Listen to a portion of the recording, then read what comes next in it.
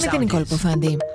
Πυρετώδης είναι η διεργασία στη Σύνοδο Κορυφής των 27 στις Βρυξέλλες, με κύριο επιδίκιο το μεταναστευτικό μετά τα εμπόδια που συνεχίζουν να βάζουν Ουγγαρία και Πολωνία για την έκδοση κειμένου συμπερασμάτων, καθώς διαφωνούν με την αρχική συμφωνία των αρμόδιων υπουργών της Ευρωπαϊκής Ένωσης, που πρότειναν σημαντικές αλλαγές, με βασικότερη το πέναλτι για χώρες που θα αρνούνται να δέχονται σε εθελοντική βάση μετανάστες στο έδαφος τους. Κλήση να απολογηθεί σήμερα ενώπιον της 22ης τακτικής ανακριτρίας έλαβε, σύμφωνα με πληροφορίες, ο πατέρας Αντώνιος.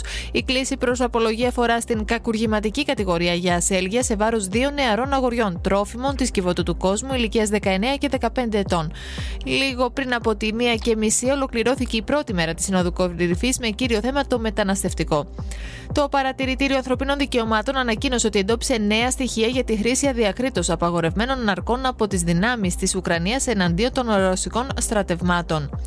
Έξω από τις φυλακές διαβατών συγκεντρώθηκαν χθες το βράδυ οργανωμένοι οπαδοί του ΠΑΟΚ, φωνάζοντας συνθήματα, μεταξύ άλλων αλληλεγγύη στους 12 κατηγορούμενους για τη δολοφονία του Άλκη Καμπανού. Ακολουθήστε μας στο Soundis, στο Spotify, στο Apple Podcasts και στο Google Podcasts.